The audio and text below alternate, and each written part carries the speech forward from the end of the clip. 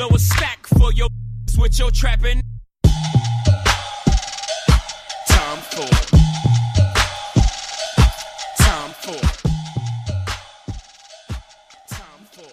Welcome to the Weekend Sports Buzz. I am Kelly Patrick, joined by Mike Gandolfo and the lovely Ashley Miller this morning, coming at you from 10 until noon.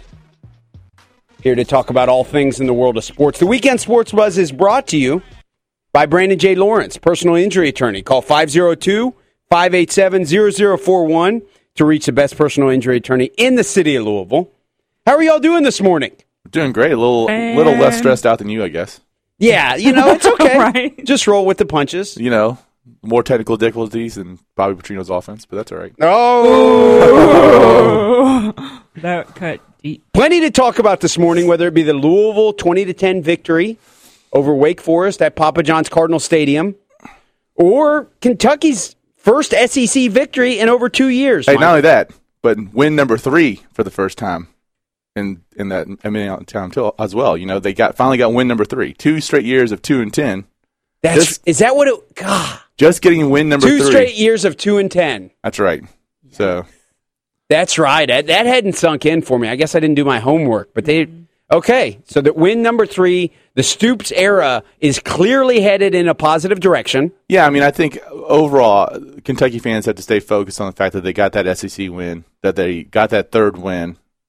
Even though they did not look offensively, really, UK and U of L kind of mirrored each other yesterday. The defenses played outstanding, and the offenses struggled at times. And Kentucky got off to a great start, and then Patrick Tolles threw a pick 6, and then after that, it was kind of But then they also got very vanilla too, so and just really concentrated on running the ball. So, overall, it feels good to be 3-1 and have that SEC win.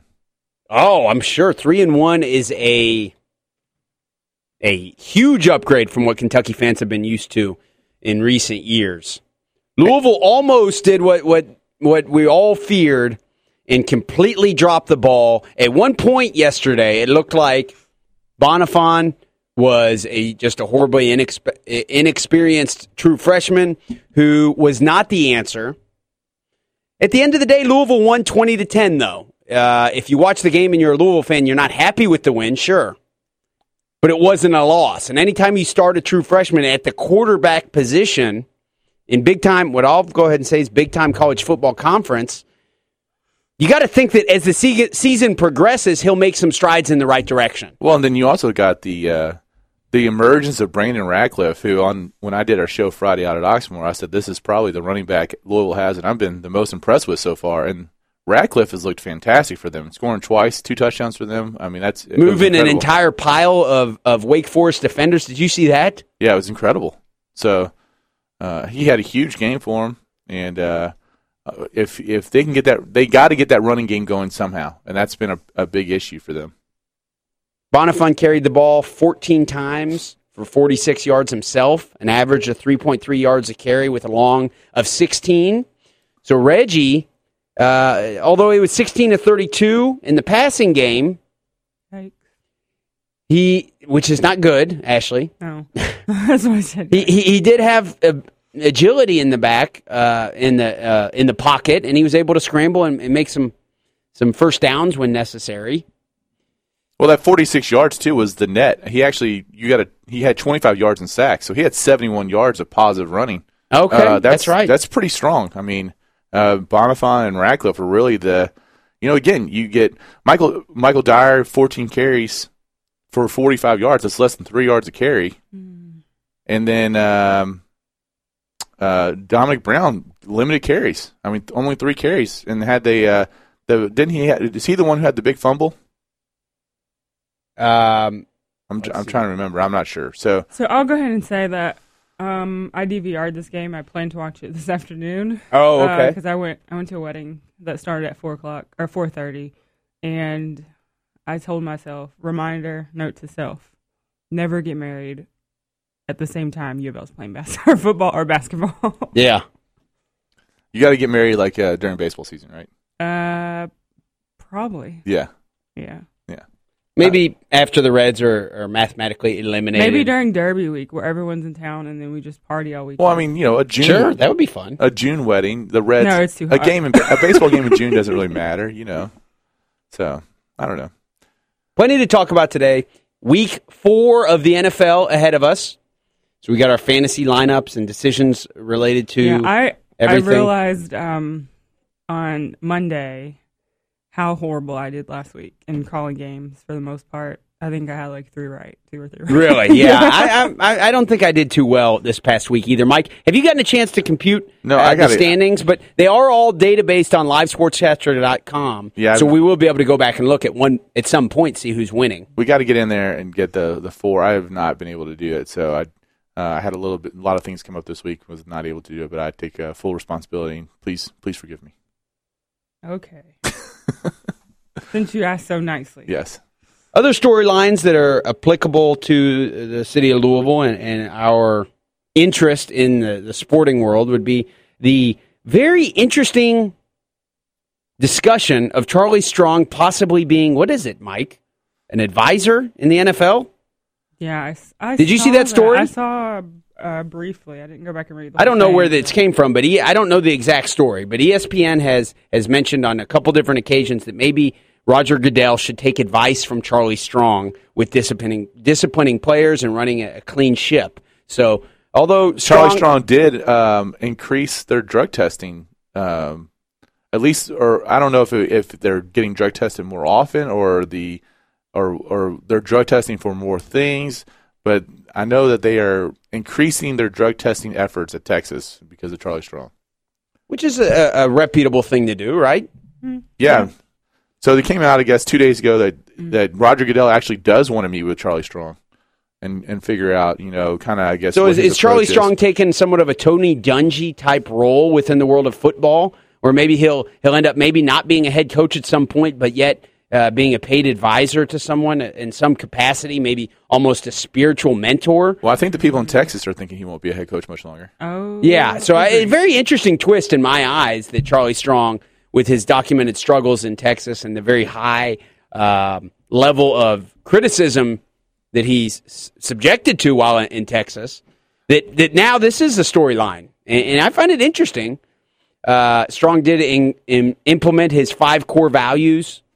Mm-hmm. Which is, I mean, that's or whatever the core values were when he was. They are honesty, treat women. Well, number 1 is honesty. Number 2 is treat women with respect. Number 3 is no drugs. Number 4 is no stealing, and number 5 is no guns. Those are core values. There you go. And it says so far this season, Strong has suspended 9 players for breaking the rules. I look at that. I mean, listen, Charlie is a definitely a high morale, high character type of guy. He's a guy who should be set as an example. I also feel like, in some ways, him being as strict as he is at Texas is also kind of buying him a little more time. Sure. Does that make sense? I mean, sure. Oh yeah. I mean, if otherwise, don't you in some sense get some way get a sense that, oh, I'm coming in here and cleaning everything up because it was an absolute mess. And actually, that even happened a little bit after he took over for Cragthorpe here. And Cragthorpe did the same thing after Bobby Petrino. Everybody does it. Yeah. I think everyone does that. Everybody comes in and says, whoa, whoa, whoa, whoa. Things were not done right here. Things were not done right here. I need to clean house. Yeah. And you got to give me, and I would do the same thing. Yeah, because it buys you some time and the fans respect it. And then year 2, that's when we all said, oh, you just suck as a coach. Yeah. And he doesn't. I mean, let's be fair. Charlie Strong does not suck as a coach. No, not him. He's a conservative, defense-oriented. Cragthorpe does. Yeah, and I don't even really know if that's fair to say Cragthorpe. I mean, he obviously was a very successful coach before he came to Louisville at Tulsa, and it's not like the guys forget how to coach. In some situations, they do not fit. There's a fit that matters. Oh, certainly. Rick Pitino did it after Denny, and Rick had those overachieving classes, guys like Ellis Miles, and was Reese Gaines part of that transition? He was a little bit later, but yeah, I mean. A little later, he was a 100% Rick guy? I think he was 100% a Rick guy, yeah. I'm trying to think, who are some of those guys who bridged between. I know Ellis was recruited by Denny and mainly played for Rick. Was Larry O'Bannon? Oh, man, I don't know. I know, but there were, Ellis is the one I know for sure because we talk about it a lot. So yeah, But anytime, regardless of whether or not the person you're filling in for is a high character guy like Mac Brown with Charlie Strong in Texas, you don't want to go into someone else's kitchen, and they always use the analogy, but I'll use it. You don't want to go into somebody else's kitchen, use what they picked out. They went to Kroger, and they picked out what they thought they needed, and now you want to be evaluated based on trying to cook something with what they picked. Right. So you want to have the players that fit your system, the guys. I mean, there are definitive, especially within football, I would argue. Hey, Big 12 news right now. They're just breaking. Charlie Weiss has just been fired at Kansas. Oh, wow. So there you go. Kansas fires Charlie Weiss.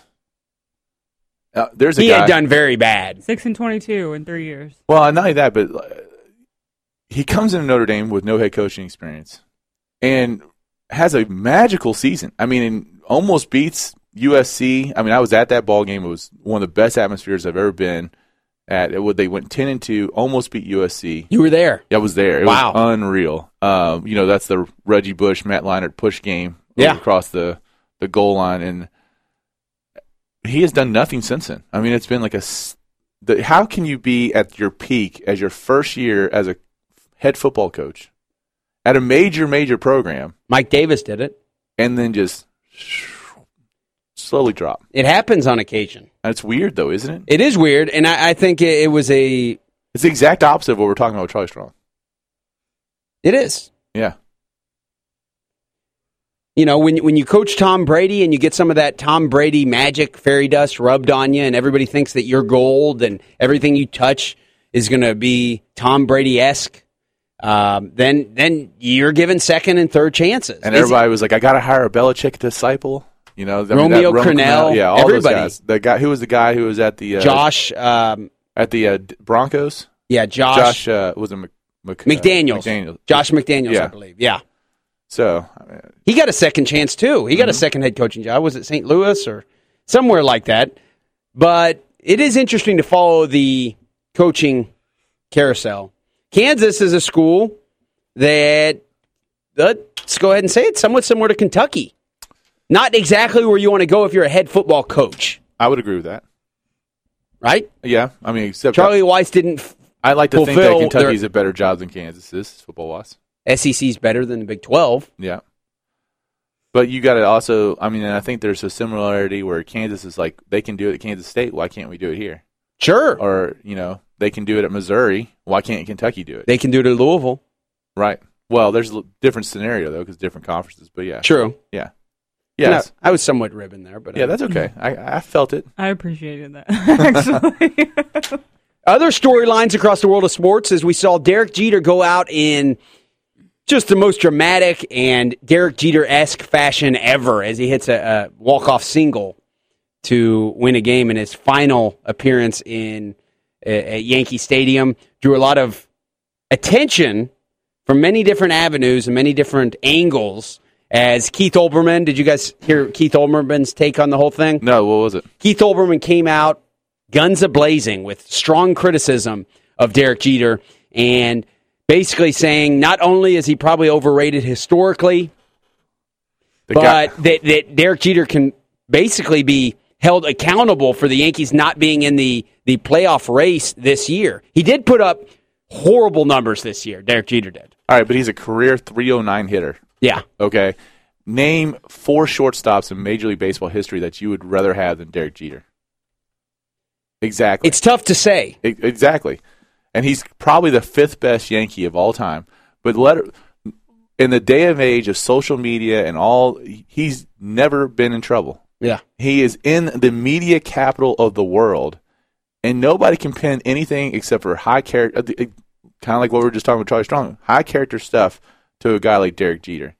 And I'm not a Yankees fan. I'm not really even a Jeter fan. But you got to respect the guy. I mean, I think you have to totally respect the guy. You certainly do. And it's amazing how he has... And that's Olbermann just trying to be controversial. It is. And he does that in politics and everything. And he got people talking. He got people talking, no question about it. But I think where the criticism comes in, similar to Cal Ripken Jr., is the amount of attention that Derek Jeter and Cal Ripken Jr. have received is it necessarily warranted? Is he the greatest player ever? You said he's the fifth greatest Yankee ever.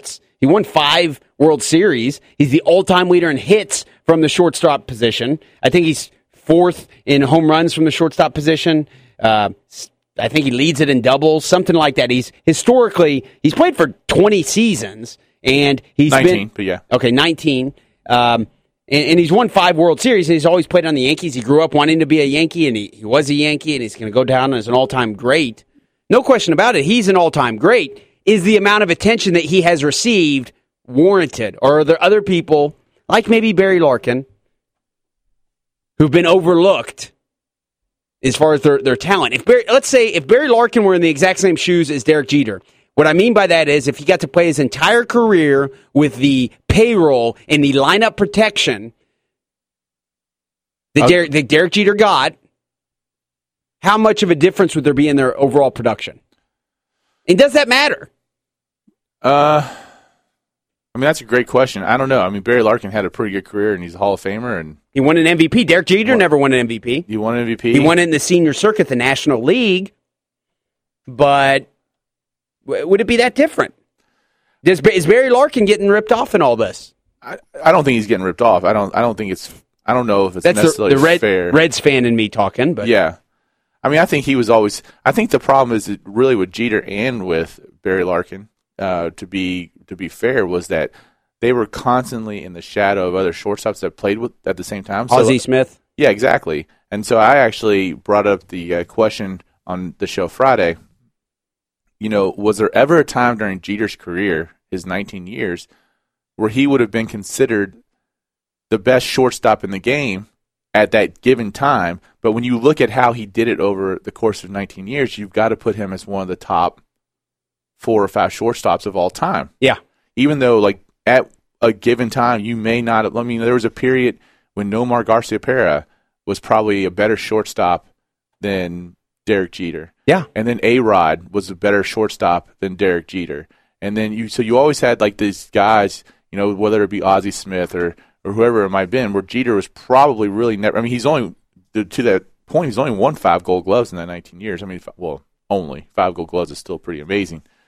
But when you see just how the culmination of his entire career and how he's done it consistently, I think you got to put him up there. It's always a interesting type topic with someone who spills over into the world of, I'd say, fashion and the public eye. Well, and everything like that. Ashley, I'd be interested to hear your take on Derek Jeter. Maybe not even from a baseball perspective, but what is the view of Derek Jeter? My perspective on the non-baseball side of it is Derek Jeter is the guy who women want to be with and men want to be like. And he's always been able to date and be with any woman that he wants. And the general public is okay with it because he's not married. Yep. And then he, within a couple weeks, moves on to the next one. And he does it with just amazing grace. And, I mean, he just lives the life that everybody, I hate to say it, I'm a very happily married man, and I don't want that life. But he does what inherently men want to do. And he dominates it as sport, and he wins with grace, and he doesn't get criticized, and he dates just all the most beautiful women in the world. I'll tell you this, though, Kelly. I think probably because I just looked and he's 40 now. So that lifestyle, as great as it may have been, most people are probably at this point starting to say, yeah, but you probably want to settle down because George Clooney just got married. Finally. But Derek Jeter is not going to be Derek Jeter in a few years. Like, people won't care as much. People will say, oh, yeah, that's Derek Jeter. He used to play baseball. But majority of the women that he's probably dating most likely like him because he's so much in the limelight. And we all know that how sports is on to the next one. So then he becomes the has-been. And he's 40. I'm going to disagree a little bit because I think baseball's got to find a way to keep Jeter involved because... Could we compare him to Michael Jordan? More so because baseball has no person now that could walk into the room and the average person knows who that is. Nope. If Mike Trout walked in the studio right now, I'm a baseball fan, and I don't know if I would be able to tell you, oh, that's Mike Trout. Yasiel Puig. Well, I mean, Yeah, no, I'm there with you. That's I agree. the other issue is that most of the superstars in baseball right now are English as a second language type people. Which is not bad, but it's hard for the American public to fully relate with that person, right? Yeah. So yeah, I mean, the baseball needs to be, because the only person out there really that could probably walk in a room that people would know is Poppy. Yeah, maybe Albert Pujols. Maybe. Maybe. Poppy being in a huge market like Boston, and obviously that means the entire New York market knows who he is. So yeah, David Ortiz, who's toward the end, but he hasn't done it. He had steroid allegation. How much of it does go into the fact that Derek Jeter was always a slender-built guy who didn't have overwhelming power numbers, and his name was never mentioned within any type of performance-enhancing drugs controversy? Although all his teammates were. Coincidentally, every single one of his teammates was. Yeah, so you got to wonder, I guess, a little bit, but maybe he was just using different stuff, like Lance Armstrong. I don't know, man. It's an interesting topic to me. My buddy Scotty, one of my best friends, Scotty, New Yorker through and through, lives in Jacksonville now, called me a couple days ago and said he's bartending down there and that someone was telling him Derek Jeter was overrated. He thought of me and he called me. We talked on the phone 2 days ago for about half an hour. And we were just talking about how great is Derek Jeter? Who do we compare him to historically? I mentioned when I was talking to him, he's a big Yankees fan. I'm a big Reds fan. He showed up. He did his job every day. Maybe similar to Pete Rose. He played for a very long time. Maybe similar to Nolan Ryan. Nolan Ryan never actually won a Cy Young. Nolan Ryan never actually even came in second place for Cy Young voting. Yet he was clutch. He was clutch. He's the all-time leader in no-hitters, all-time leader in strikeouts. I think he's tied with Roger Clemens with 7 no-hitters. Nonetheless. No, I think he's got it outright. I'm pretty sure Clemens doesn't have 7. I'll double-check that. Okay. But would that be a fair comparison? The whole topic interests me. I like the Pete Rose comparison personally. I think that's probably the Charlie Hustle show up to work every day. Although Jeter never got seemed to have that brash arrogance about him that Rose did. That's what impresses me about Jeter is he just stayed cool as the other side of the pillow at all times. It didn't matter if you were being critical of him or if he was having ultra success, he just stayed right in the middle and just did what he had to do on a daily basis. And Pete Rose has the entire scandal regarding betting on the sport, the All-Star scandal where he tried to hurt someone, basically. It's amazing to me to have an athlete in this day and age where he is thrust into the limelight, but nobody can find any dirt on him because there's so many people out there that are trying to find dirt on somebody. True. But from Ashley's perspective, you would say Michael Jordan has longer staying power within the public eye and the fashion and everything that has to do with outside of the world of sports. Michael Jordan has longer staying power than Derek Jeter. And there's got to be some truth to it. I think you represent a different, the female side of things, and you think Derek Jeter is... I think he's average looking. He's average looking. Okay. Derek Jeter is? Yeah. All right. I don't think he's... I was just looking at pictures. I pulled I Google search him. He cleans up nice, but I think he doesn't... If I saw him on the street, not knowing that he was Derek Jeter, I would not turn my head. He has amazing eyes. He has amazing eyes. You got a man crush? I think it sounds like it, doesn't it? It sounds like a real man crush. He's I'm not gay, but Derek Jeter, it's all right though, Kelly. Let it out. It's okay. We can talk about it openly. No, That's what the Weekend Sports Buzz is all about. Openness, transparency. Nolan Ryan has 6 no-hitters. No, Ryan definitely has 7. Right? I'm sorry, he has 7. You're right. And now I still can't find how many Roger Clemens has, but it doesn't really matter. It's not 7. You're right. Regardless, though, he won 7 Cy Youngs. Nolan Ryan never won one. Right. So that's what the interesting historical within our era. It's difficult to go back and say even guys like who would we compare him to historically? I don't even know. Who's that, Jeter? Sure, yeah. What I'm talking about is specifically within our era, Derek Jeter has to go down as an all-time great. Really, in some ways, I'd compare him to Cal Ripken in some ways. Cal Ripken was that guy that showed up every day, wasn't real flashy, wasn't making unbelievable plays, but it was solid at shortstop. He was above average hitter, but it wasn't like he was absolutely killing it. he showed up every day and played what he had to do. You could pencil him into the lineup, and something that I think is extremely impressive is that he would show up to work every day. He was on contending teams, and when it mattered most, you didn't have to worry about who your shortstop was, but when it mattered most, which is in the World Series, he showed up. 321 batting average. And more of that when the game was on the line. I mean, the game was on the line. He was going to win it. As evidenced by his walk-off hit in his final game at Yankee Stadium. And you know what? Someone else brought up the point on my show Friday that most of these shortstops, if they're playing this long, are moving positions. Yeah. The Cal fact that Ripken ended up as a third baseman. Right. The fact that he was able to stay at short, even when the premier shortstop in the Major League Baseball came to play on your team, and there was no question A-Rod was the one moving to third, not Jeter. He's the captain. I mean, there's something to be said for that, right? Certainly. I think we're boring Ashley, though. Yeah. I'm still looking at pictures because I feel like y'all didn't really embrace my average looking criticism. Do you stand by it? You're looking at more pictures. There's a lot of average looking guys that can, can get Jessica Biel. Guys' looks don't matter. Because clearly it's not about how he looks. It's about his pocket, and it's about... Right. How can it be about his pocket if Jessica Biel makes... Are you kidding? Tons of money on top of it. Because she doesn't make tons of money. She doesn't? No. I mean, she's going to make money per movie, but most women in the show business are looking for the next come-up. They're looking for who has a sustained financial income, who's going to make more money than them so they can live their lifestyle forever. Most women don't last in show business that long. I'd be surprised if she doesn't make more money than he does. There's no way she makes more money than he does. I don't know about that because Jeter has so many. Have you seen him on TV recently? I have, on commercials.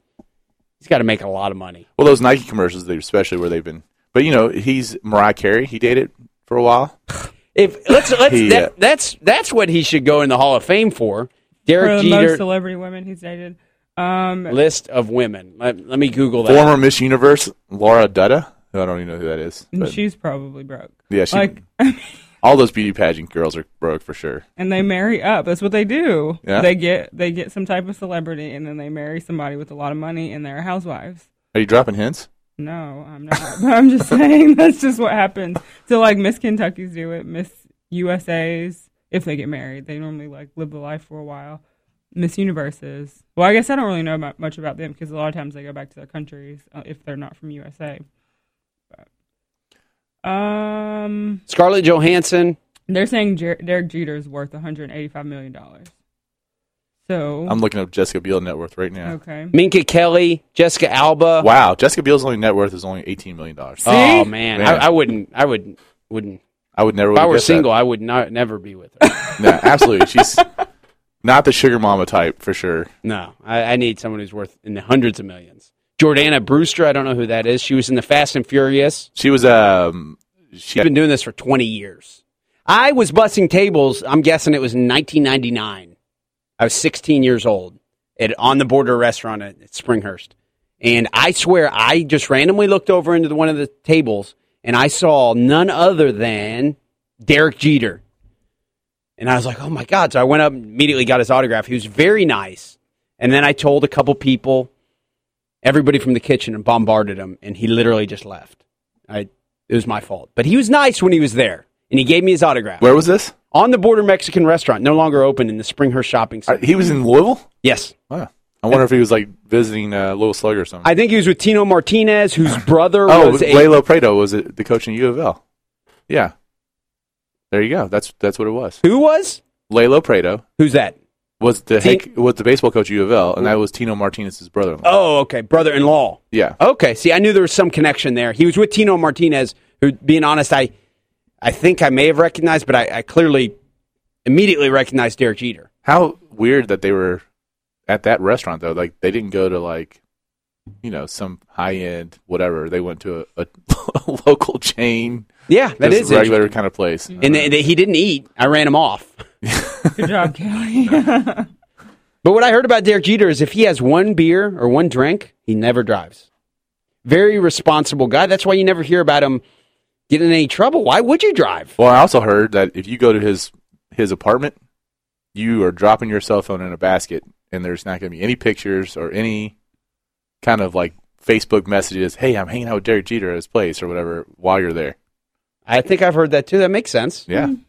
He's smart about it. I've also heard that you go to parties and you have to drop your cell phone or your keys into a basket. Okay. That's like a swingers party. You've heard about it? I was just thinking, Wow. what goes on in Derek Jeter's house? All right. Well, on that note, guys, on that note, we'll take a break. Derek Jeter, we're going to go out to Big Pimpin'. Yep. Very appropriate. We're going to head to a break here. Be sure to stay tuned for more of the Weekend Sports Buzz.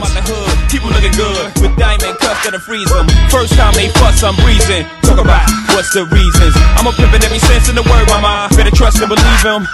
In the cup where I keep them. Till I need the word, till I need to beat it up. Then it's beep beep, and I'm picking them up. Then I play with it quick in the truck. Many chicks wanna put.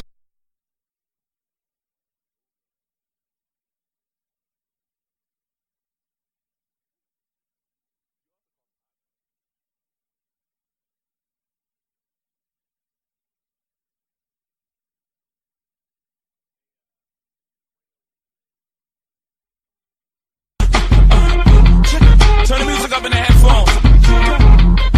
Tim, you can go and brush your shoulder off. I got you. Yeah. If you feeling like a pimp, go and brush your shoulders off. Ladies is pimps too. Go and brush your shoulders off. It's crazy, baby. Don't forget that boy told you kid. Welcome back to the Weekend Sports Buzz. I'm Kelly Patrick alongside Mike Gandolfo and the lovely Ashley Miller. Coming at you this morning, fresh off a couple of victories for the local teams. The Louisville Cardinals win at Papa John's Cardinal Stadium, 20-10. And Kentucky gets their first SEC victory in over 2 years. Since Matt Rourke led the Kentucky Wildcats to the victory over Tennessee. Man, that seems like a long it was time ago. Yeah. Yeah, that was the last one. Wow. And that was a huge upset. Yeah. Wonder when the last one before that was. To beat Tennessee, who you haven't beaten in like 20-something years. And with wide to have receiver. a wide receiver at quarterback who I didn't even know played quarterback. Right. That was amazing. It was. On the national level, Florida State was, at a certain point last night, looked like they were going to be upset by North Carolina State. It was a pretty amazing comeback, really. I mean, they were down pretty substantial. I think they were down 3 touchdowns early and then closed the gap to a 3-point, and then we're back down like 17 points, and they ended up winning easily. It's amazing what winning does for your public personality perception. And Jameis Winston is all of a sudden, it's flip-flopped, and now everybody's talking about his poise and his maturity. I swear to God, that's what everybody's talking about now, right? That's ridiculous. It's ridiculous, yes. He had a big game. His body language was great. You saw him on the sidelines just fist bumping and high-fiving his offensive linemen, and he did what he needed to do on the field. He led by example. Does that mean he's a leader? No. Maybe he's a leader in his sport. But I think at some point, even your teammates start to give you the side eye because of how you behave off of the field. So I'm not sure I would call him a leader. I have to agree with Ashley because I think you can't just be a leader when you're on the football field. You have to be a leader at all times if you're a true leader. So, especially someone in that type of a role, and someone with that type of, I guess, public persona. Like everyone knows who you are, so people are watching you at all times. So it matters even more what you do when you're not playing football because everyone's looking at you. But clearly, that was what was compelling to me about him last year, was that he had this charisma and looked like he was this energetic leader of his team. And then, ever since he basically got acquitted of his rape charge, it seems like we have issue after issue. At the same time, Kobe Bryant was acquitted of a rape charge, and that doesn't seem to really have tarnished his legacy too much in the grand scheme of things. If Jameis Winston recovers from this, and what I mean by that is if they go undefeated, let's just say most extreme case scenario. They go undefeated, they win a national championship, and Jameis Winston joins that special two-man group. What would then be a two-man group? Who's the other one? Archie Griffin? Archie Griffin, yep. Of players who have won back-to-back and 2 Heisman trophies. He will have went from just an extreme low to just being arguably the greatest college football player ever, will everybody forget about his immature acts? No. I don't. The comparison with Kobe's different to me because Kobe got in trouble, but then you didn't hear about Kobe getting in trouble time and time and time after that. Yeah, it was a one-time thing, and I am on the bus of people who still don't like Kobe because, well, I just didn't like him in the beginning, and that just made it worse. But he was already number one in the NBA, so I think that plays a role in it too. Like, it would be different if, well, he didn't go to college, but if he had gone to college and did something like that, and then I think it would have been more of a conversation about how does that affect his draft stock and all of those things. But I think they're different. Like you said, Mike, that it was a one-time thing. He's not like he's gotten in more trouble afterward.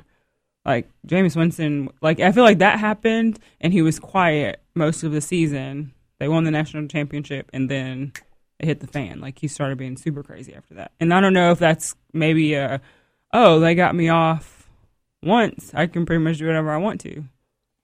And I think, especially in Kobe's situation, you could see where someone would be chasing a paycheck or a settlement. You're not going to get any money by going after Jameis Winston. Okay, so maybe there's some feeling that it was a clear-cut money grab with the Kobe Bryant situation. I'm not a Kobe fan either, by the way. You didn't hear anything after the fact about Kobe being immature, doing anything like that. But, I mean, there's been guys throughout the history of sports. Lawrence Taylor just came out and I won't say he's bragged, but he talked about how he smoked crack at halftime and he did all sorts of horrible things. And he's go down as maybe the greatest linebacker ever. Nobody seems to think that tarnishes his legacy, do they? But I wouldn't put him as the leader of that team either. I would put like Harry Carson or somebody like that as the leader of that defense. He was just a guy who was nuts and crazy athletic and really liked hitting on people. I don't know. I don't think I would put him in the leadership category. Okay. Yeah, probably not. But the Winston thing to me is, I think he's going to implode on himself eventually anyway. Mm-hmm. So it's just kind of, and I don't think, and he has to, in order for him to win the Heisman, I think he would have to be heads and tails the best player in the country, and I don't think they'd give it to him. Maybe they wouldn't. No, and I don't even think he's in the top 3 in the South right now. So as far as like for a Heisman contention, especially after the way Gurley played yesterday. That's fair. Hasn't there been a case where someone was a Heisman? Did Cam Newton win the Heisman? Yes, he did. Very controversial, right? Yes, it's mainly because all his stuff basically came out right before, like in November. But he still won it. He still won it. Yeah, it was just the timing was weird. So, but yeah, he won it, and I don't think there was any question that year that he was the best player in college football. This year is different. I mean, there's a lot of parity amongst these guys. I mean, I think Mariota is probably setting himself apart. Yeah, he's the clear front runner right now, right? I would think so, but Gurley's right there, and Amari Cooper, who is Ashley's my favorite man crush, my boy crush, I guess it might be, is right there. And again, that's where there's the people in the South. I was really hopeful that Everett Golson would have played better last night, and started throwing his name in there. I don't know if it's possible now, but there's still a lot of long season left to go. I mean, the kid at Texas A&M. Yeah. I mean, Kenny Hill's really getting it done, and he's showing some moxie. I mean, he had to lead his team to a pretty amazing comeback yesterday too in overtime. They were down 3 touchdowns. So let me ask you this: say that by the end of the season, let's just say, hypothetically speaking, Jameis Winston is for some reason all the other guys fall off or whatever. I don't know. Something happens. And Jameis Winston is hands down the best player in college football. With all of the stuff that's going on in the NFL right now and all the discipline issues and stuff that they're having, would the selection committee give Jameis Winston the Heisman this year? Well, let's keep in mind who the selection committee is. It's a bunch of voters who are former winners, right? No, this is. Don't you get a vote if you're a former winner? No, like Billy Reed gets a vote. That's right. I mean, but don't you get a vote if you're a former winner also? You very well could. Okay. But I think that the main part of the vote is guys like Billy media Reed. guys, and I think there's 140 or 160 Heisman voters. Would they put him in? Would they put up? I mean, Ashley, you bring up a good question. The image of football is not very high right now after the Ray Rice, Adrian Peterson, and all these other guys who have issues coming forward now about domestic violence.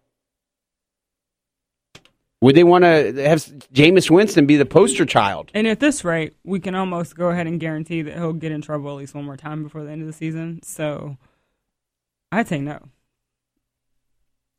Each section, so there are 6 regions, has 145 media votes, so there's a total of 870 media votes across the country. For the Heisman. Okay. So I would kind of agree. I think that there's a lot of those guys like Billy Reed who I like. I like Billy Reed. Explain to our listeners what you mean by that. Like Billy Reed, who will put the character aspect in the vote, and I'm not so sure it shouldn't be. Mm-hmm. Like it shouldn't be like the guy that should be lifted up. I just think that's a slippery slope at the same time when you're saying, I'm lifting this guy up because he's a great football player and he's got great character, because as we've seen a lot lately, and this kind of goes back to our Jeter discussion, usually when people are thrust in that situation, things kind of come up.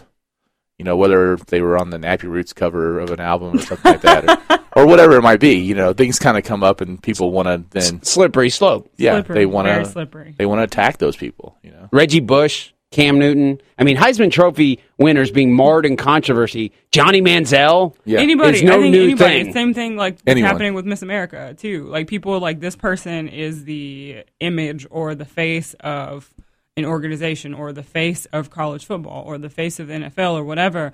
Then, as soon as that person is lifted up, everyone's like, oh, well, he's not perfect or she's not perfect, and they've done this, and this. So now people are like, oh, Miss America worked at Planned Parenthood. Uh-oh. Oh, Miss America, she got suspended or kicked out of her sorority for hazing. So now they're like, she's not a role model. It's the same thing for, I think people have to think about, obviously, in something like that, it's people, they don't know that stuff before they go into the competition unless people blast it out before. Most likely no one says anything because they don't think you have a shot, and then you win.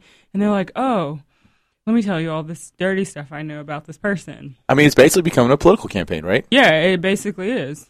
And that's really unfortunate because we know how ugly those things are. As I'm experiencing right now. Yeah, and again, that's where my Nappy Roots comment came. I feel like Ashley kind of was a little...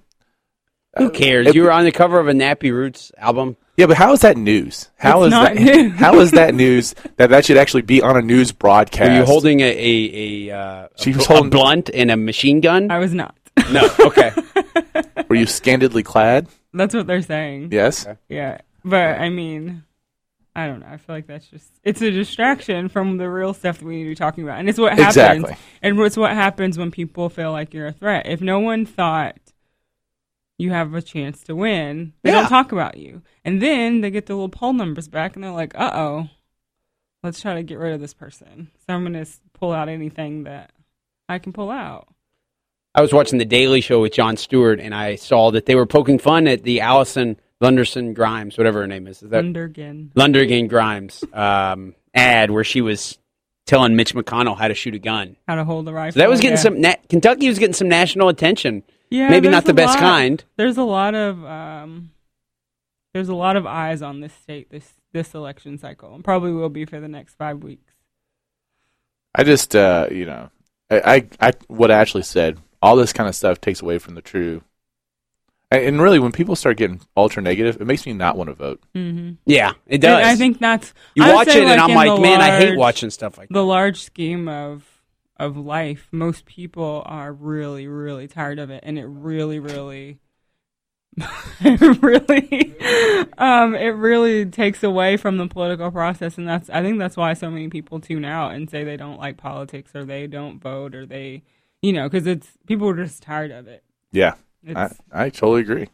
We are the Weekend Sports Buzz, brought to you by our man Brandon J. Lawrence, personal injury attorney. Call 502-587-0041 to reach the best personal injury attorney in the city of Louisville. Whether it be a car crash you're involved in or a issue with a hospital or a doctor or a surgery, anything that you have questions about regarding personal injury law, please give Brandon a call at 502-587-0041. I encourage our listeners to give us a call. 502-384-1450 is the Oxmoor Ford Lincoln Buzz Line. We're going to head to the Buzz Line now. We got our man Carolina Steve on the line with us. How you doing this morning, Carolina? Just fine. Didn't have to worry about my Pirates yesterday. We played open, and they ain't never beat anybody. So I enjoyed it. Did enjoy watching some football yesterday. Watched Kentucky and Vandy. Watched a little bit of U of L and Wake Forest. Watched Georgia and Tennessee. And I'm going to tell you what. I have an early front runner for the Heisman Trophy. Who's that? Todd Gurley. Oh, I thought you were going to go with your quarterback out of East Carolina, who's starting to get a little attention for it. No, I got to pick Todd Gurley. He's I tell you what, he is a workhorse. He comes through in the clutch. I really, really like him, and plus for the fact he's from about 40 miles from my hometown. Okay. I knew it. I knew there was something like that involved, Carolina. He's from Tarboro, North Carolina. What athlete at U of L is from Tarboro? What athlete at U of L? Don't tell me. No idea on this. A football player? Yeah. Anton Gill? Montrez Harrell. Oh, okay. Man, we should have known that. Darn it. He played at South Edgecombe High School, and I played at Barbara, and they played against each other in football. So that was a good matchup. But there's some another thing I want. I'm on my way to North Carolina right now. Anyway, Kelly, got some business to take care of there tomorrow. So I'm on my about forehead now. Is that can you believe how pathetic the Carolina Tar Heels have become? Very disappointing loss yesterday, wasn't it? They were supposed to be a top 25 team potentially this year, and they have, just been very disappointing. Larry Fedora. They have given up 120 points in the last two games. They have given up over 900 yards passing, and the thing about it is that Shane Carden only had 10 more yards than did Deshaun Watson, who is a freshman quarterback at Clemson, and I'm just looking forward. In 2 weeks, I'll be calling y'all on the way back from Death Valley. I'm going down to see Clemson and the Cardinals play, and I'm looking to see Deshaun Watson. That kid is amazing at everything. Well, y'all have a good day. Next week, good luck to the Cardinals and the Cats, and I'll be talking to y'all next week. Goodbye. Thank you very much for the call, Carolina. Good stuff there. I'm kind of excited about the Cats next week, to be honest with you. South Carolina. I was going to ask you. I pulled that up. Pulled up the schedule. What's your thoughts on that, or your South Carolina beat Vandy. prediction? South Carolina beat Vandy by 10. Kentucky beat Vandy by 10. Not that really matters. And then South Carolina gets upset by Missouri, who lost to freaking Indiana, and Indiana with a terrible loss yesterday. It's going to be, I think seriously the SEC East. Everybody except for Vandy, who can't beat anybody. Everybody else can beat everyone else. And it's at UK, huh? Yeah, and it's going to be rocking. It's a Keeneland. You can go to Keeneland during the day, the football game at night, and I have a feeling it's going to be. If it's not sold out, it's going to be very close to sold out, and it's going to be the loudest it's been there in a long time. The ESPN site has 842 tickets left. There you go. I don't know if that's accurate or not. Yeah. But yeah, we'll get out there. We'll tailgate. We'll have a good time. Definitely. Other local team we have to mention, or we should mention, we don't have to do anything, but is we do what we want on this show. we pretty much do what we want on this show, but Indiana actually suffered a pretty bad loss yesterday in Bloomington against Maryland. But Western, huge win over Navy. That's right. That's a Navy people thought could have had 10 wins this year. And that was that's a team that's been to a lot of bowl games here recently. That's a big win for Jeff Brom. Is Western better off with Jeff Brom than they are with Bobby Petrino? Knowing that long term he'll probably be there longer, yeah, I'd say. Well, you probably, 3-4 years. Are you saying that Jeff Brom's a better coach than Bobby Petrino? Is a better coach for Western. For Western, I give. Remember, we go with the whole... Because I think they even knew Bobby Petrino wouldn't be there long. Bobby Petrino was on punishment, so he had to go there for a little while, and everyone knew that he was going to be out of there shortly. But Jeff Brom may stay around for a while. But until he gets the opportunity to go somewhere bigger. Say, he'll get called up. But he'll be there for 4 years or something. He'll be there for a little while. Yeah, I mean, but I think the success, I think there's Jeff Brom's probably a little bit more invested in making sure that Western does well. Sure. Does that make sense? Mm-hmm. I mean, I think it's a great pickup for them, and he is they're off to a great start in their first year in Conference USA, and so if you're in Conference USA, you can actually get to a pretty sizable bowl game where you might get to go up against the 5th place team or a 6th place team out of a major conference, and then even make even more noise, But they're only 2-2, so let's not get too carried away. But they 2 big wins, Navy and Bowling Green. No question about it. We are the Weekend Sports Buzz. It's nearing the 11 o'clock hour where we have Ashley's Loco Cinco coming up. We're going to head to a break. Be sure to stay tuned. We'll be back with more of the Weekend Sports Buzz. Who you know fresher than whole? Riddle me that. The rest of y'all know where I'm lyrically at. Can't none of y'all mirror me back. Yeah, hear me rap. It's like hand G rapping his prime. I'm Young H.O. Raps Grateful Dead. Back to take over the globe. Now break bread. I'm in Boeing Jets, Global Express. Out the country, but the... When I lost my mind, there was something so pleasant about that place. Even your emotions have an echo in so much space. And when you're out there without care, yeah, I was out of touch. But it wasn't because I didn't know enough. I just knew too much.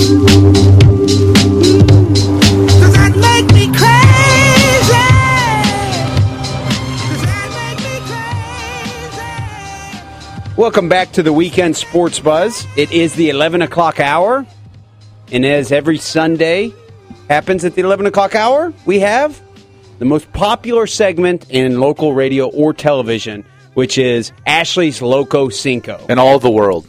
In all of the world. All of the world. The most popular segment and the fastest growing segment and everything positive you can say about it. Ashley's Loco Cinco. So with no further ado, Ashley's Loco Cinco. I can't do it until you say the other part. All right. All right. For our listeners out there who look forward to it each week, I present you Ashley's Crazy. Thank you, Kelly. So there's 5 interesting stories this week. A couple of them are a little bit follow-ups. We had quite a conversation about 50 Cent versus Floyd Mayweather's beef, their public dispute. But apparently the scales have tipped to the Floyd Mayweather side. Why? Because 50 Cent's estranged son, Marquise, has apparently a new father figure in his life. And I don't know if you guys remember, but one of the last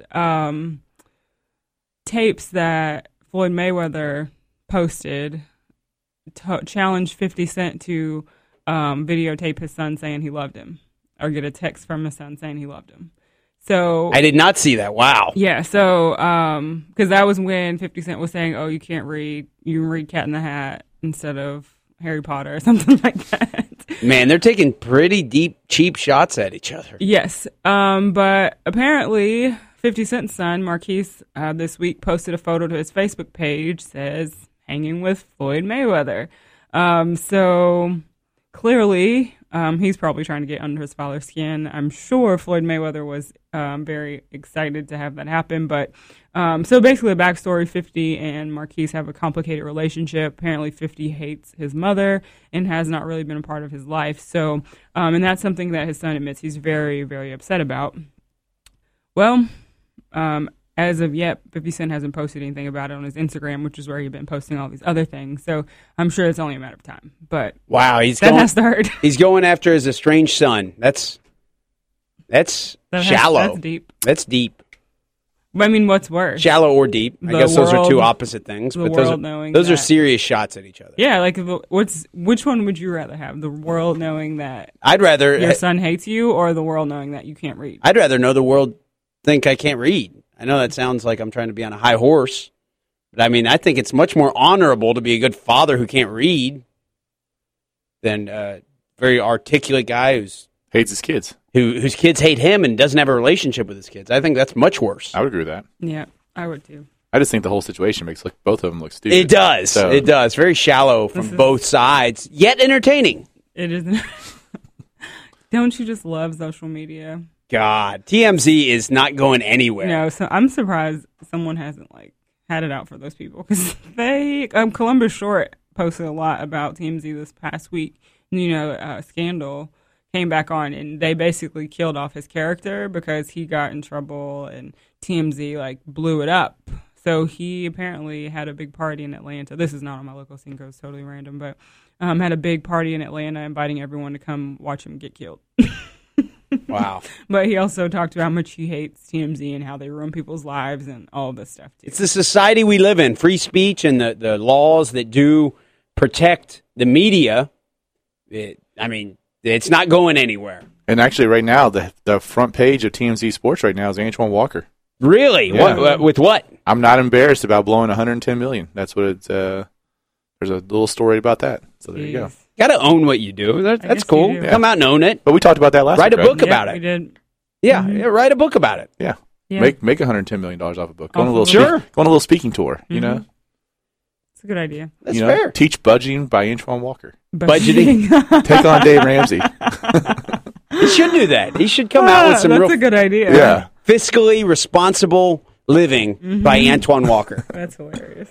It's all about learning from the mistakes that I made, Who's made It's more a story. Who's made more financial mistakes than him?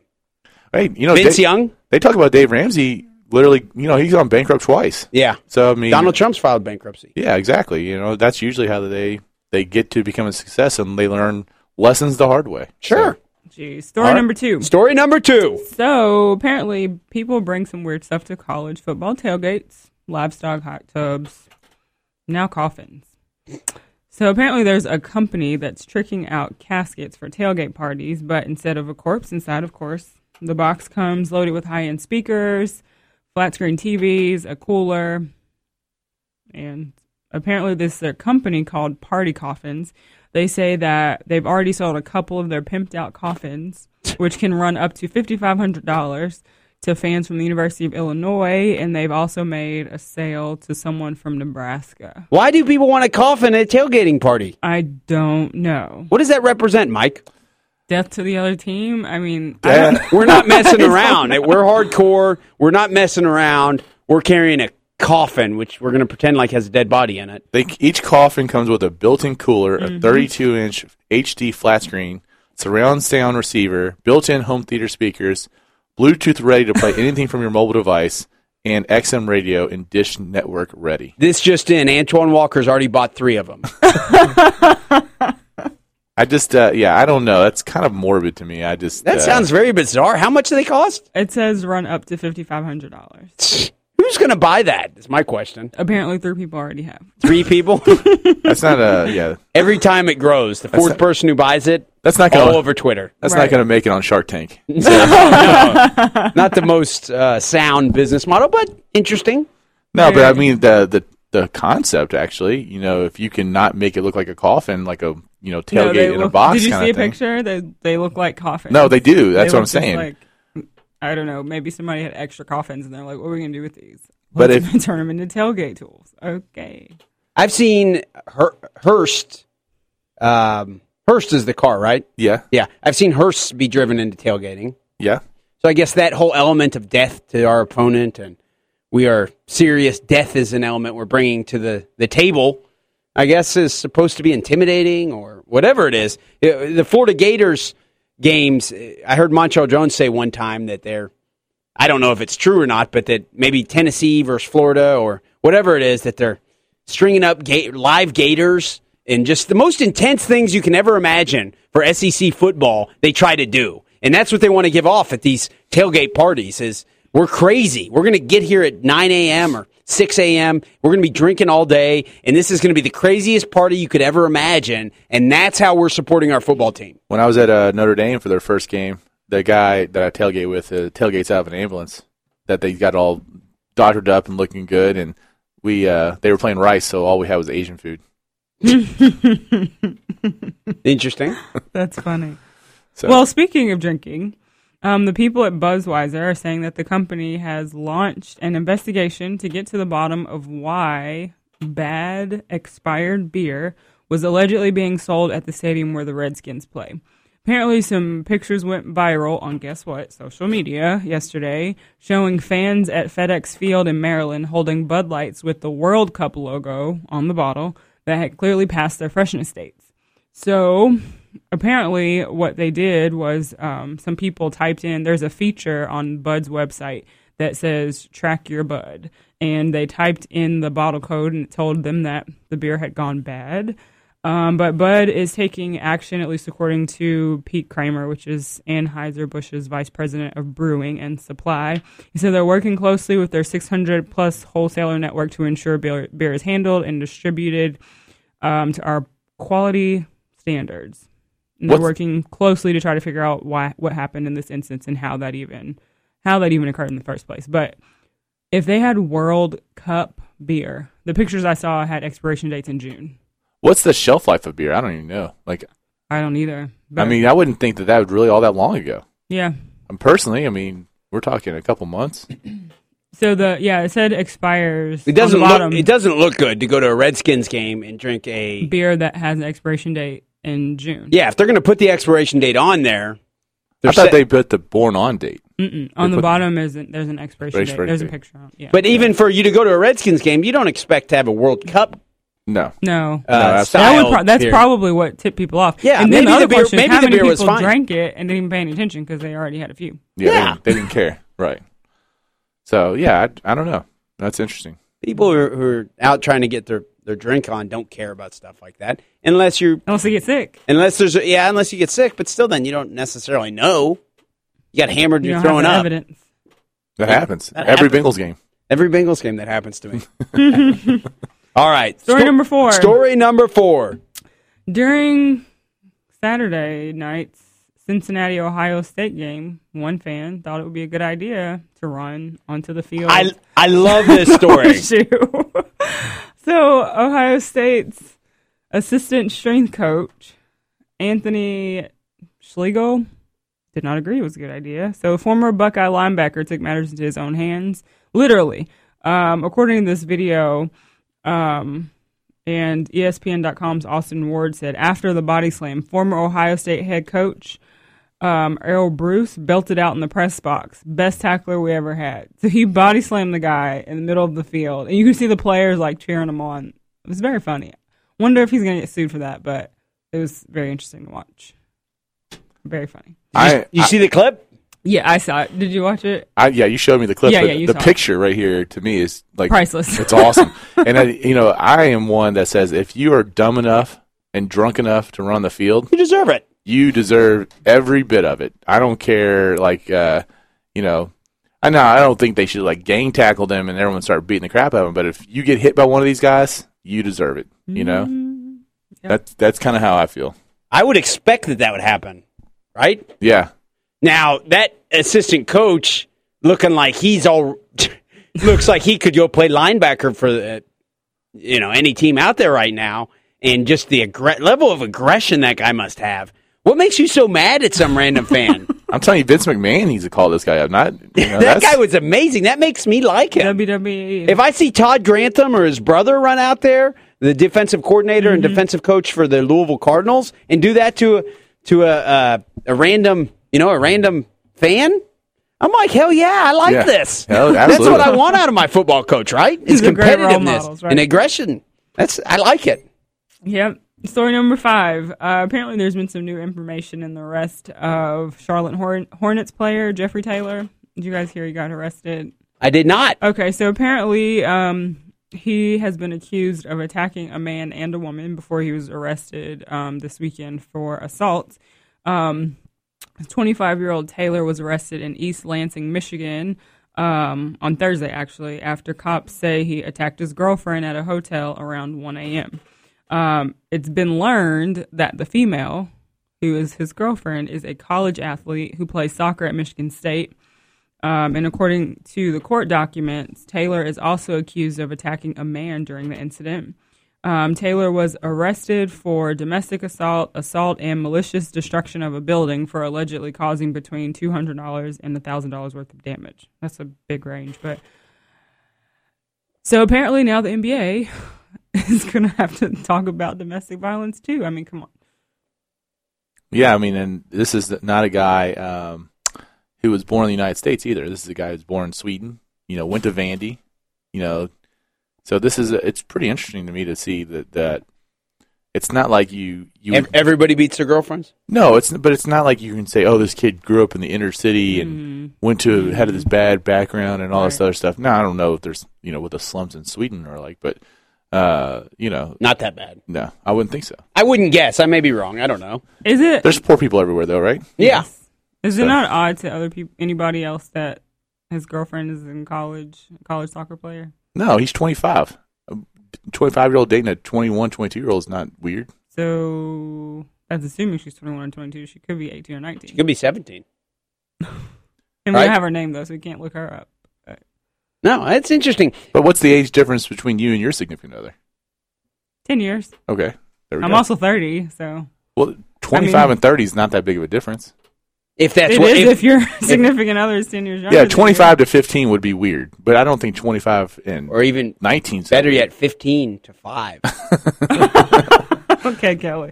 Wow. So, on that note, we're going to ask you guys, what's your favorite story? Is it Jeffrey Taylor? Is it the Ohio State football strength coach? Is it bad beer being served at FedEx Field? The party coffins? Or 50 Cent's son hanging with Floyd Mayweather? The Ohio State assistant coach just so aggressively body slamming the drunk fan, who I assume is drunk, is not only going to win for me today, it's going to take the cake for the whole year. That was the coolest clip I've ever seen. I like the fan getting body slammed for sure. That was awesome. Ashley, what gets your vote?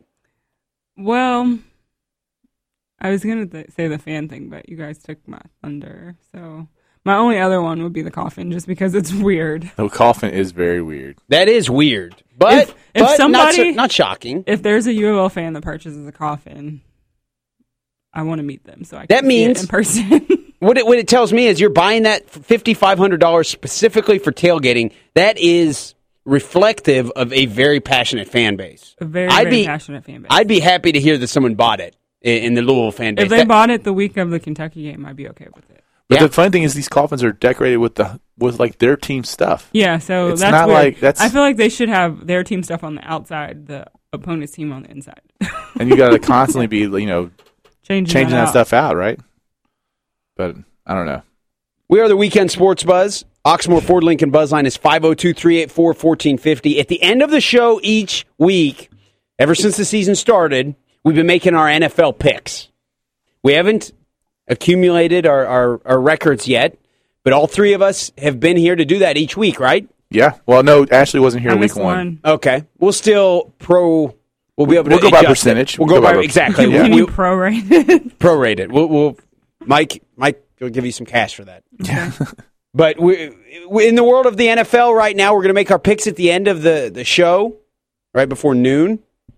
But the storylines across the league are interesting to me right now. You hear that Jim Harbaugh, who's the head coach of Mike, your San Francisco 49ers, there's a story out there right now that if he were to lose in this ship, they're 1-2. If they were to lose today against the Eagles, which is very possible. Very possible. Eagles are 3-0, looking great. They would be 1-3. And there's a story out there that says Jim Harbaugh could end up back at his alma mater, Michigan, to take Brady Hoke's spot next year. And Brady Hoke, though, still thinks that they can win a championship. So that was his comment after his loss yesterday to Minnesota at home, is that they could still win a championship. And my only thing about that is, yes, it's Jim Harbaugh's alma mater, but someone else in the NFL would take a chance on him. And Michigan's not a curable situation for a long time. Really? I mean, do you think it is? I don't know. I don't know what you're basing that on. The Big House, I mean, you've got the support of, that's one of the strongest fan bases in the world of college football, right? Absolutely, 110,000 people. Then what holds them back from being able to generate the revenue and have everything in place to where you have, obviously when they went to Rich Rodriguez, that was a failed experiment. Well, I would also say, so I'm going to compare it, and I think it's actually worse than Charlie Strong's situation at Texas. What makes it worse? You have the in-state rival who is at the top of their football prowess that they've been in a long time. Michigan State's about as good as they've been in a long time. Certainly. The Big Ten is not an attractive place for college recruits to go play. That is a debatable point, though. But I don't disagree with it, but that is debatable. I mean, the Big Ten... Is the Big Ten very down? The Big Ten's way down. Very down. Yeah. So I guess you could potentially win the Big Ten easier because everyone else is down. But if you're going after 4- and 5-star kids, they're losing to Southeast. I mean, Ohio State's losing kids to Kentucky. Ohio State's losing kids that they want to Kentucky. Who actually believes that that's going to continue to happen and that Urban Meyer is going to allow Ohio State to be in this funk? It has continued to happen since 2006. So this is not like we're in a little bit of a this is a trend. Ever since Ohio State and Michigan were 1 and 2 in college football, and Ohio State beat Michigan, and everyone thought, oh, there needs to be a rematch in the national championship game, but then they ended up putting Florida in there, and Florida throttled Ohio State. And Ohio State, by the way, is the only win Ohio State has over an SEC team in a bowl game is when they beat Arkansas with all those guys playing that shouldn't have been playing because they were already in trouble. And Arkansas was down with injuries and stuff like that anyway. There's to me such a palpable difference between Big Ten football and the other major conference football that I couldn't see how a one-game situation obviously it can happen, but over time you're going to see that the majority of those kids are want to go play in the South. They want to go play at the SEC, even the ACC, the Big 12. I don't see where Michigan's a quick fix kind of thing. No, certainly not a quick fix. I don't know that there's such thing as a quick fix in the world of college, big-time college football. But if it's not a quick fix, you only get 2 or 3 years until the people start questioning whether or not you should be there anyway. Sure. That's true. So I'd rather be in the NFL and make a whole lot more money. If the money talks, and at the end of the day, Nick Saban makes more money than a lot of NFL coaches. He does. Mm-hmm. And so it is possible that if you can pack the big house and you can write checks, that you could lure a coach. But I know that this is touching on a lot of sensitive topics for you, Mike, being that it's your Niners and your SEC that we're talking about. I really could care less if Jim Harbaugh is the coach of the Niners or not, as long as they win. Yeah. As long as they win. Okay. Nick Saban, $7 million a year. What's the highest paid coach in the NFL make? And who is it? Off the top of your head. Let's be fair with this point, you all though. debate. I'll look it up. Because you have your Nick Sabans and your Rick Pitino's and your John Calipari's, Mike Krzyzewski's, or whatever else that represents the top 5 or 6 coaches in college athletics that basically they've laid such a groundwork that their job security is second to none, right? The top of college basketball is what you're saying. Yeah, I mean, yes. What does Saban have to do to get fired at Alabama? A lot. At the same time, he was under some intense scrutiny a couple years ago. Or about a year ago, wasn't it? Not really intense. According to him and his wife. To me, that's more of an initial fan reaction, but not reality. I mean, because they lost that game to Auburn. All right, so who's the highest paid coach in the NFL? Pick, Kelly. Belichick. That's your pick, Mike. I'm going to say it's. Don't tell me. Let me think. Well, you have 10. Marvin Lewis. 9. No, I'm going to say Nick. 7. I'm going to say Pete Carroll. All right, who is I think that's both of you wrong. So it used to be Belichick. Okay. At $7.5 million, but last year Sean Payton surpassed him, so he makes $8 million a season. So apparently he's going to make $8 million over the course of the next 5 years. But we're not talking about being the top. Harbaugh's not going to be the top paid college football coach in the. Do you have the list in front of you, Ashley? No, it just showed those I'd like two. to see. Or let's see what Pete Carroll made a somewhat similar jump. Although you could argue he was running away from the problems at USC. I don't think you're arguing, by the way. But. No, he was clearly running. All right, here you go. Sean Payton. Pete Carroll makes $7 million annually. Yep, 7.5. Or no, they actually have him on here at $8 million. Oh, okay. So that may be a new update.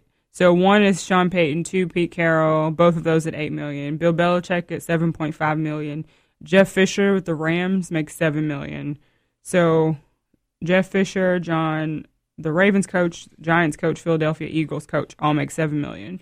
And then it drops to $6 million with Mike Tomlin and Andy Reid, Mike McCarthy. Those three all make $6 million. The rest make $5 million, $4 million.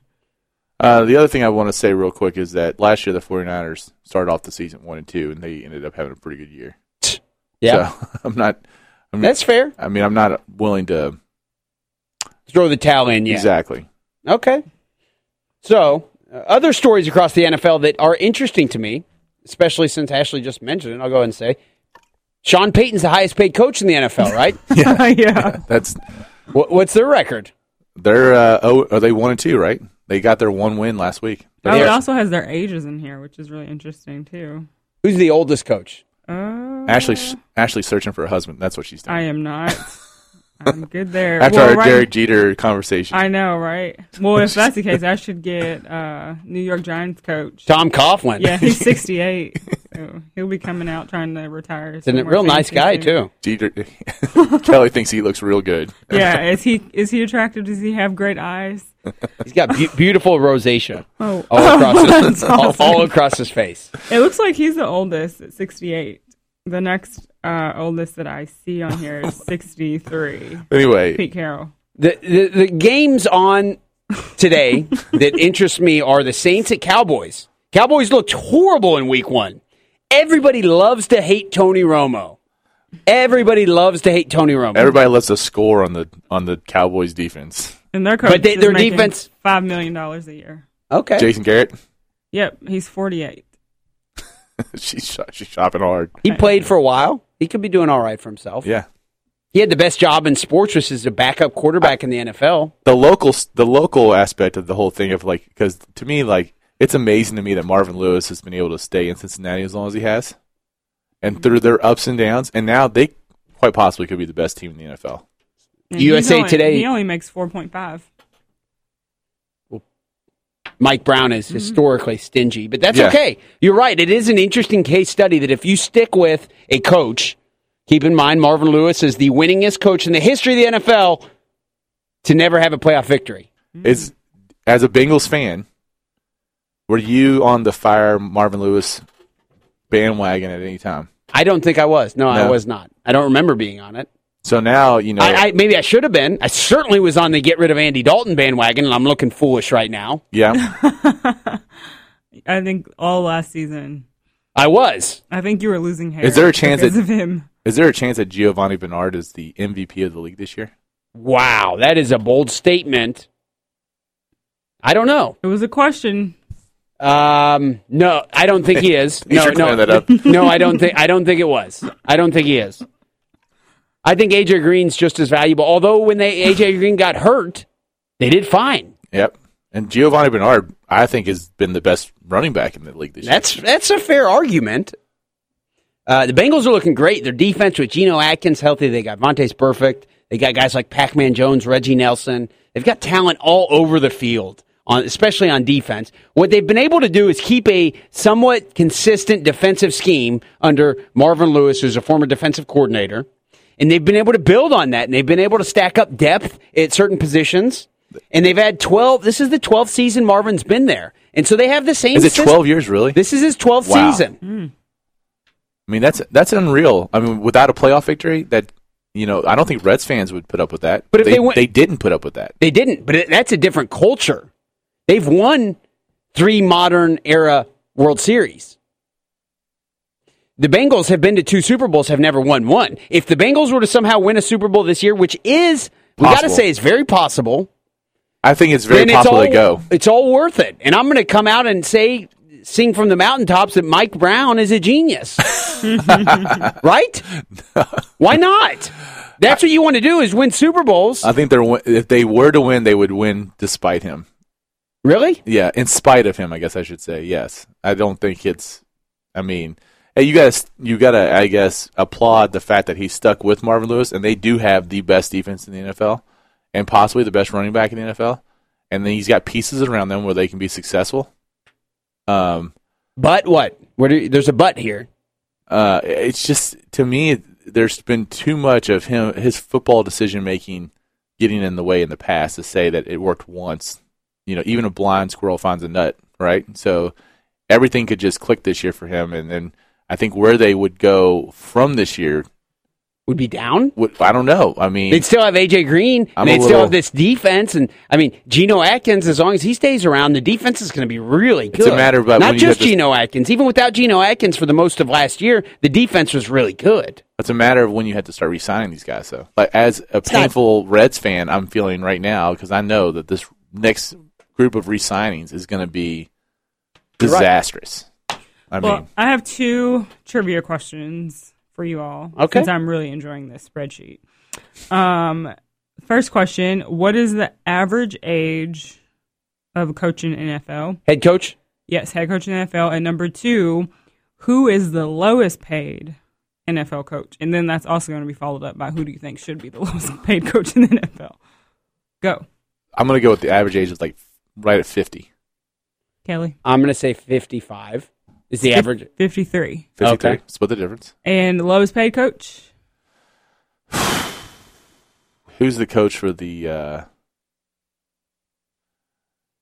don't even because I wouldn't even. Is Doug Marrone? Is Marrone still the coach of the Bills? I'll say. I was thinking the Bills also. That's kind of where I was thinking. He's still the coach, but he is not the lowest paid. Is he near the bottom? He's close. Okay. We'll go with the guy with the Titans. That's Titans. I don't even know who that is. The Bears just signed a guy out of the CFL. I wouldn't imagine they threw a ton of money at him. But I would think that their job, thinking that they were the a Titans playoff coach team. is Ken Wisenhunt. Oh, Ken Wisenhunt. No, he's not the lowest paid. No, his name wouldn't allow that. No. I'll say Marvin Lewis. No. No, not even $4.5 million. He makes $4.5 million. He's number 20. All right, so wow. He's like also like kind of tied. All right, you gotta go. It's got to be a small market, right? Let's think about what it's going to entail. It's going to have to be a small market. It's going to have to be a relatively new coach. You know, I don't think anybody would stay there for a long time.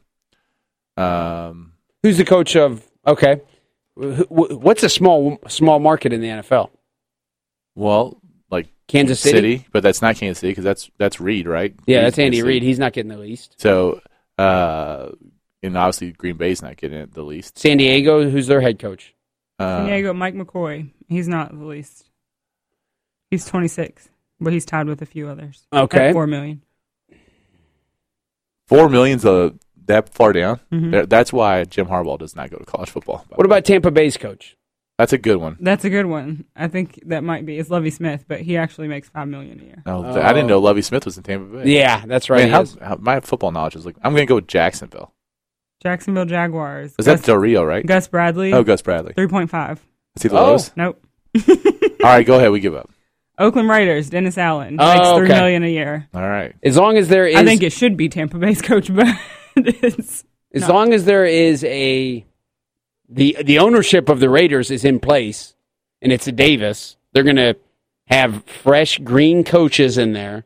They did it with Mike Shanahan. They did it with John Madden. They did it with Lane Kiffin. They did it with Cable. They did it with just guy after guy after guy over the years. That's their model. And they don't pay their coaches much, but they give you a head coaching experience.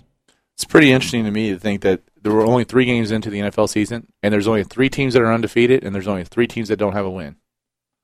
And it's pretty, to me, that just speaks of the parity and the consistency that the NFL has. And, you know, I would think that you would want to, and we're seeing that in those salaries. I mean, for the lowest coach to be, what, $3 million? Is that what you said? Mm-hmm. That's still a pretty good salary. I mean, for the lowest paid football coach. So say all the negative things you want to about the NFL, it's still a great product, a very well-run business. And although it may be on a somewhat of a downturn because of the negative publicity regarding domestic abuse and the way that Goodell's handled things, I really don't think that matters in the big scheme of things. Well, it's still a very sellable product that anybody who liked football a year ago that's kind of the still NFL's likes fault, the though. NFL. I was kind of the NFL's fault. Did they get a little too arrogant for themselves, and then they kind of, maybe you could make that argument. Had some invincibility about them, Does it matter? I don't think so. I don't think it does either. No. I don't think any of this is much of a setback at all. I think it's still the most easy to follow, easy to watch sport out there, and the average American sports fan is more likely to be engaged with the NFL Speaking of which, than anything else. I am guaranteeing a fantasy victory today for my fantasy team. Your opponent's starting like 4 people on a bye? Yeah, because he's in prison and he can't change his lineup. Seriously? Nuh-uh. Yeah. Wow. So he's in prison. You might as well just start. Let's hear it. Talk all the smack about him. I am winning this week. In his face. Yeah, exactly. He's got Russell Wilson who's on by, Giovanni Bernard who's on by. I'm pretty sure he's not going to be able to get to a computer during the yard time. And people get computer time in prison. Not this guy. Wow. Well, we're going to head to a break. Did we know that Charlie Strong's the number 3 highest paid football coach? Yes. I do remember that. Yep. Yeah. Wow. Isn't that wild? Nick Saban, Bob Stoops, Charlie Strong. Top Nick 3. Saban, Bob Stoops, Charlie Strong. Then Kevin Sumlin in Wow. Texas A&M, $5 million. Someone deserves it. Someone will be paid more than Charlie Strong at the end of this year. Yeah. Urban Meyer's 4.8. Top 5. That's the top 5. All right, let's head into break. We're heading to break. All right. Be sure to stay tuned. We'll be back with more of the Weekend Sports Buzz. Mama put double shift, so the number runners was the only one to hang with it. Before you know it, I'm in the game, bang fit it. Fit no I style. I promise you won't like my reply. Boom, bye-bye like Boujou. I'm crucial, I'm a Brooklyn boy. I may take some getting used to. Chain snatching, ain't have it, gotta get it. Same from Brownsville to Brain British. Fatherless child. Welcome back to the Weekend Sports Buzz. We've got a quick segment here before we wrap the show up at 12 o'clock. Big day of games in the NFL we previewed in our last segment. Mike, we've got some news regarding a possible positive story for our Cincinnati Reds. Yeah, Johnny Cueto today, if he wins, he'll be a 20-game winner. He'll be the first right-handed pitcher for the Reds to win 20 games in 49 years. Wow. So it's that's a positive deal. And you got to think Cueto's coming back. You're going to have Lato's coming back. On paper, this should be a good team. Well, yeah, you're going to lose Chapman. I think they're going to probably end up losing Araldis. And then they've got their younger guys. We'll see how the offense isn't very good, but it's always a valuable thing when you have a very talented pitching staff. Yeah. And then Cueto and Latos, I think, are two as good of 1-2 punch in baseball as you're going to find outside of Kershaw and Greinke. So, baseball ends today, though. Playoffs start next week. Do you care? I mean, I'd like to see who's gonna win it. Could you imagine how upset Major League Baseball would be if Kansas City and Pittsburgh is their World Series, which could happen? Yeah. How long has it been? I think it was in the 1980s that the Kansas City, even though it's a playoff game that they made. 85, the Royals and the Cardinals were in the World Series together, and that was probably George Brett. Yeah, and that was George Brett and Dan Quisenberry, and who was their starting pitcher that was really good? Brett Saberhagen. That's who it was. That's right. Good call. So that's probably there's a lot of interesting matchups like that could happen. We could have the Royals and the Cardinals. We could have Oakland and San Francisco, or L.A. Dodgers and Angels. You could get a Baltimore and Nationals World Series, which would be kind of cool to see. Pittsburgh's playing really well. Other news right now, it's looks like, it's official actually. Europe is going to win the Ryder Cup. So the Americans put on a good fight early on. Actually, my two Under Armour boys, Jordan Spieth and Hunter Mahan, both got off to big leads today and looked like they were going to start carrying the U.S. a little bit and maybe have some sort of a comeback. And then Jordan Spieth fell apart, lost to Graham McDowell 2-1, and Mahan and Justin Rose ended up having. So, oh well, we'll have to get them next time when we're on American soil and see what we can get done there. definitely a pretty solid interest in the Ryder Cup. Following the PGA. Across the board, really. Yeah, actually, I think so. I mean, it's unfortunate, it doesn't really fit well when it's over in Europe being on primetime television here. No. So you have to wake up in the morning and kind of. But it's still something, especially here in Louisville, I'd say. Yeah, when these guys were just here, 6 weeks ago? Yep. And just being out there, you're a lot more familiar with these guys now. I saw all these guys basically hit a golf shot. So, that it makes it just a little bit more familiar. You want to tune in because of it. So certainly. But yeah, that's what's going on. Briefly, are we going to go ahead and we'll go ahead to our last hit our last break, and we will be back. Be sure to stay tuned for the final segment of this week's Weekend Sports Buzz.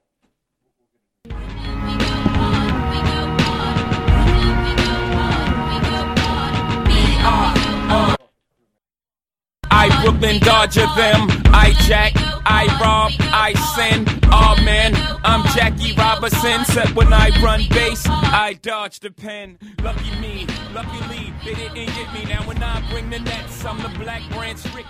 Welcome back to the Weekend Sports Buzz. Kelly Patrick, Mike Gandolfo, the lovely Ashley Miller, wrapping up a great show this morning. Plenty of different topics that we had to discuss today, about 10 minutes left in the show. At the end of the show, as we do each week, we're going to make our picks for the NFL. Some of the storylines we've discussed today, just a brief summary, and you guys correct me if I'm leaving anything out, is Jameis Winston and his possible rebound after his extreme lows that he's experienced this year.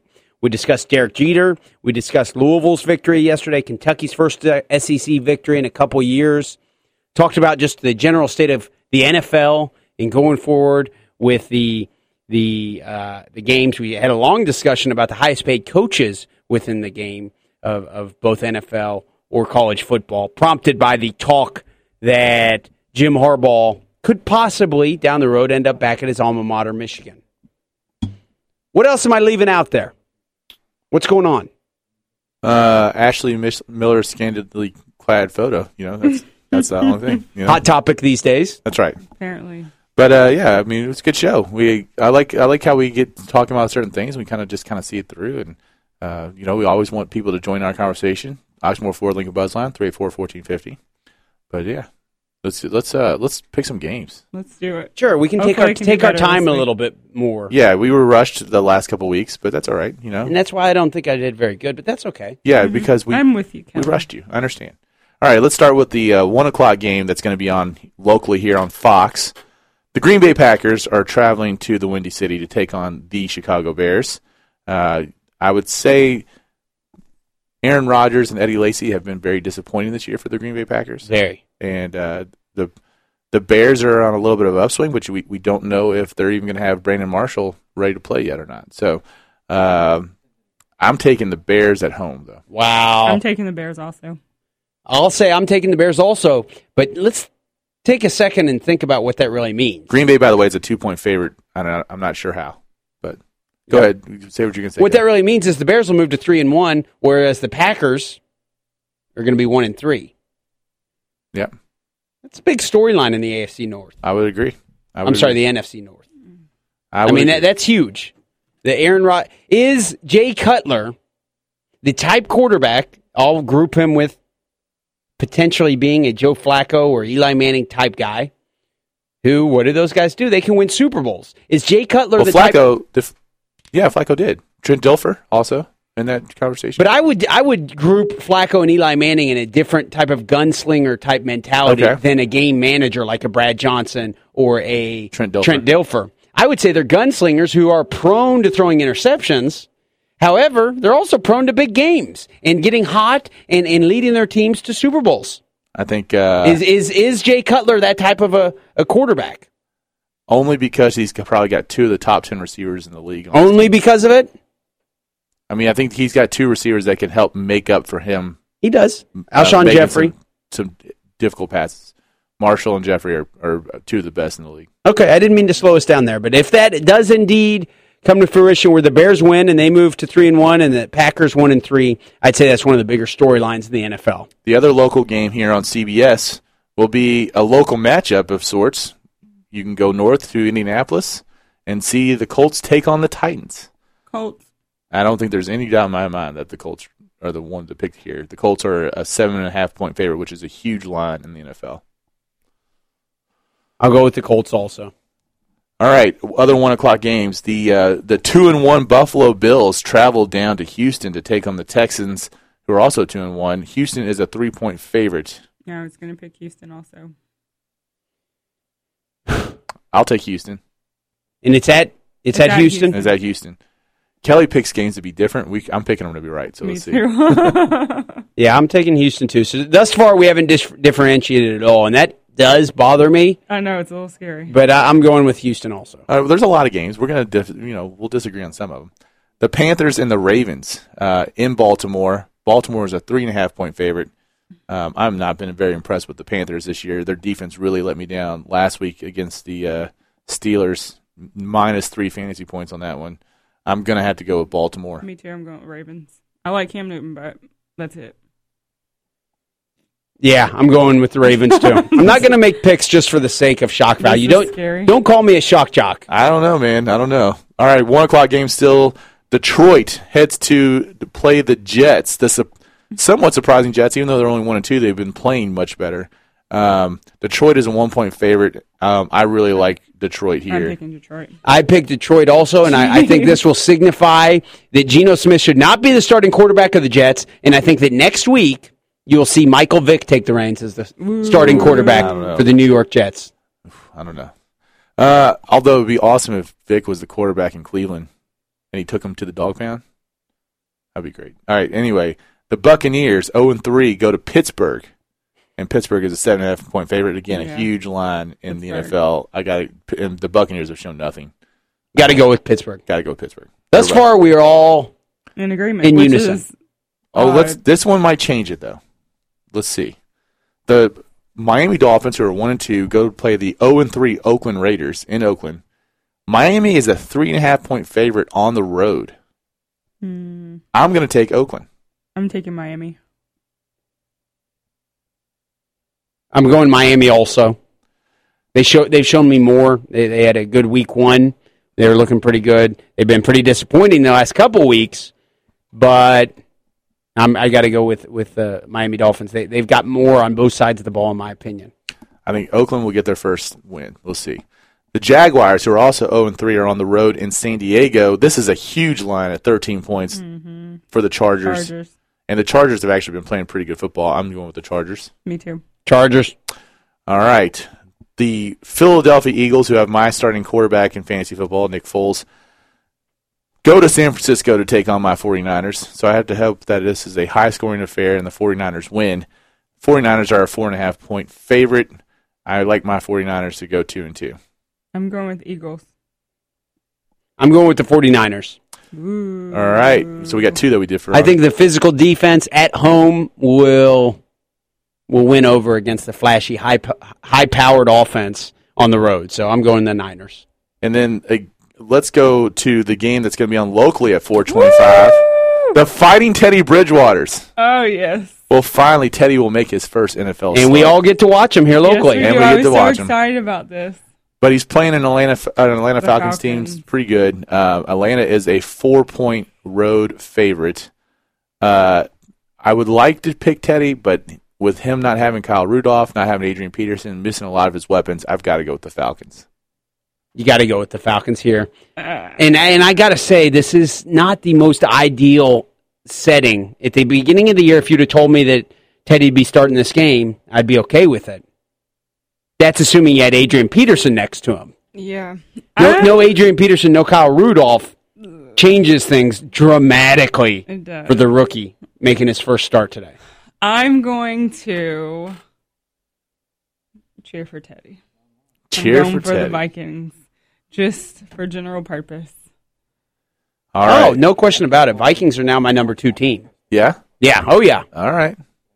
So all the other UVL players are on NFL rosters. It doesn't really matter. Teddy's getting my allegiance. Yes, sir. Teddy's getting the He gets allegiance. He's also the only guy who put an ad in the Louisville Cardinal thanking his fans. That was for all pretty his awesome. years. That was awesome. And he's the clear-cut most valuable player that the Cards have possibly ever had. in my in my life. And I guess to be fair, even though it's one of the 49ers' biggest rivalries, I like watching Randall Cobb play for the Packers, and I think it's got to be pretty comparable, right? Randall Cobb, Teddy Bridgewater, what they mean to. Randall Cobb has certainly made much bigger impact in the NFL thus far. Well, I mean, yeah, but I'm talking about what they mean to the Kentucky fan base and what Teddy Bridgewater means to the Louisville fan base. Sure. Randall Cobb is beloved. Sorry, I'm so chatty. We do just have about a minute left. Okay. Well, we only got we got the night game on NBC. The Saints and the Cowboys. The Saints are a 3-point road favorite. I'm taking the Cowboys. I'm taking the Cowboys too. Yeah. Wow, are we all three? I hate to do it, but I'm taking the Cowboys. Highest paid coach in the league is going to go to 1-3. Maybe. Okay. Yeah, and then the Monday night game, which I don't even know if we've been picking Monday night games, but it doesn't matter. Time. We got time. The New England Patriots go on the road to take on the Kansas City Chiefs. The Patriots are a 3-point favorite. I'm going Patriots. I'm taking the Chiefs. Wow. I think Tom Brady's done. Wow.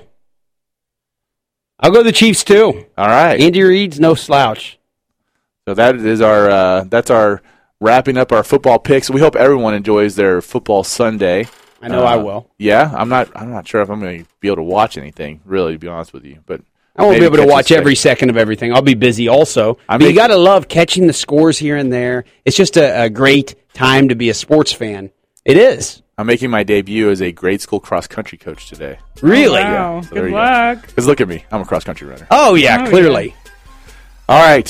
Thank you all for listening. We will be back next week on the Weekend Sports Buzz.